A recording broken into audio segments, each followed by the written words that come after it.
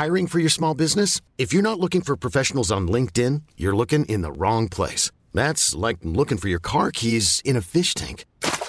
LinkedIn helps you hire professionals you can't find anywhere else, even those who aren't actively searching for a new job but might be open to the perfect role. In a given month, over 70% of LinkedIn users don't even visit other leading job sites. So start looking in the right place. With LinkedIn, you can hire professionals like a professional. Post your free job on linkedin.com/achieve today.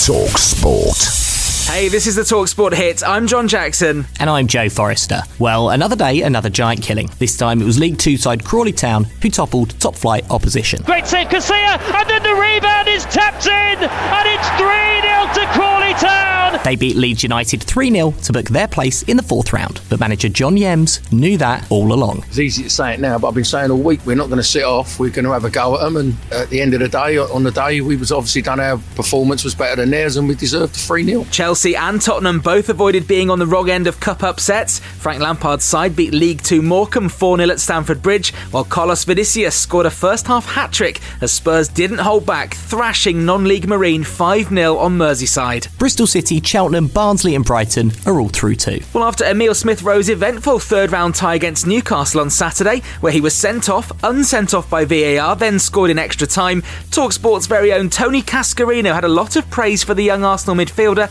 on the weekend Sports Breakfast show. He's got this amazing ability of rolling players. He'll go past people with his touch at times. I'm just watching a lad hopefully grow because he really does have a lot about. In Scotland, Rangers are now 22 points ahead of Celtic at the top of the Premiership after a 2-1 win away at Aberdeen. And that's not Celtic's only problem. They've announced one player in their squad has tested positive for COVID-19 just days after they returned from a training trip to Dubai. They're due to play Hamilton on Monday night. Frank Kirby scored 4 goals as Chelsea thrashed Reading 5-0. Get all the reaction and latest on the fixture chaos in the WSL on Women's Football Weekly at 6 p.m. on Monday night on talkSPORT 2. England's Moeen Ali will miss the first test against Sri Lanka while he recovers from a positive COVID test.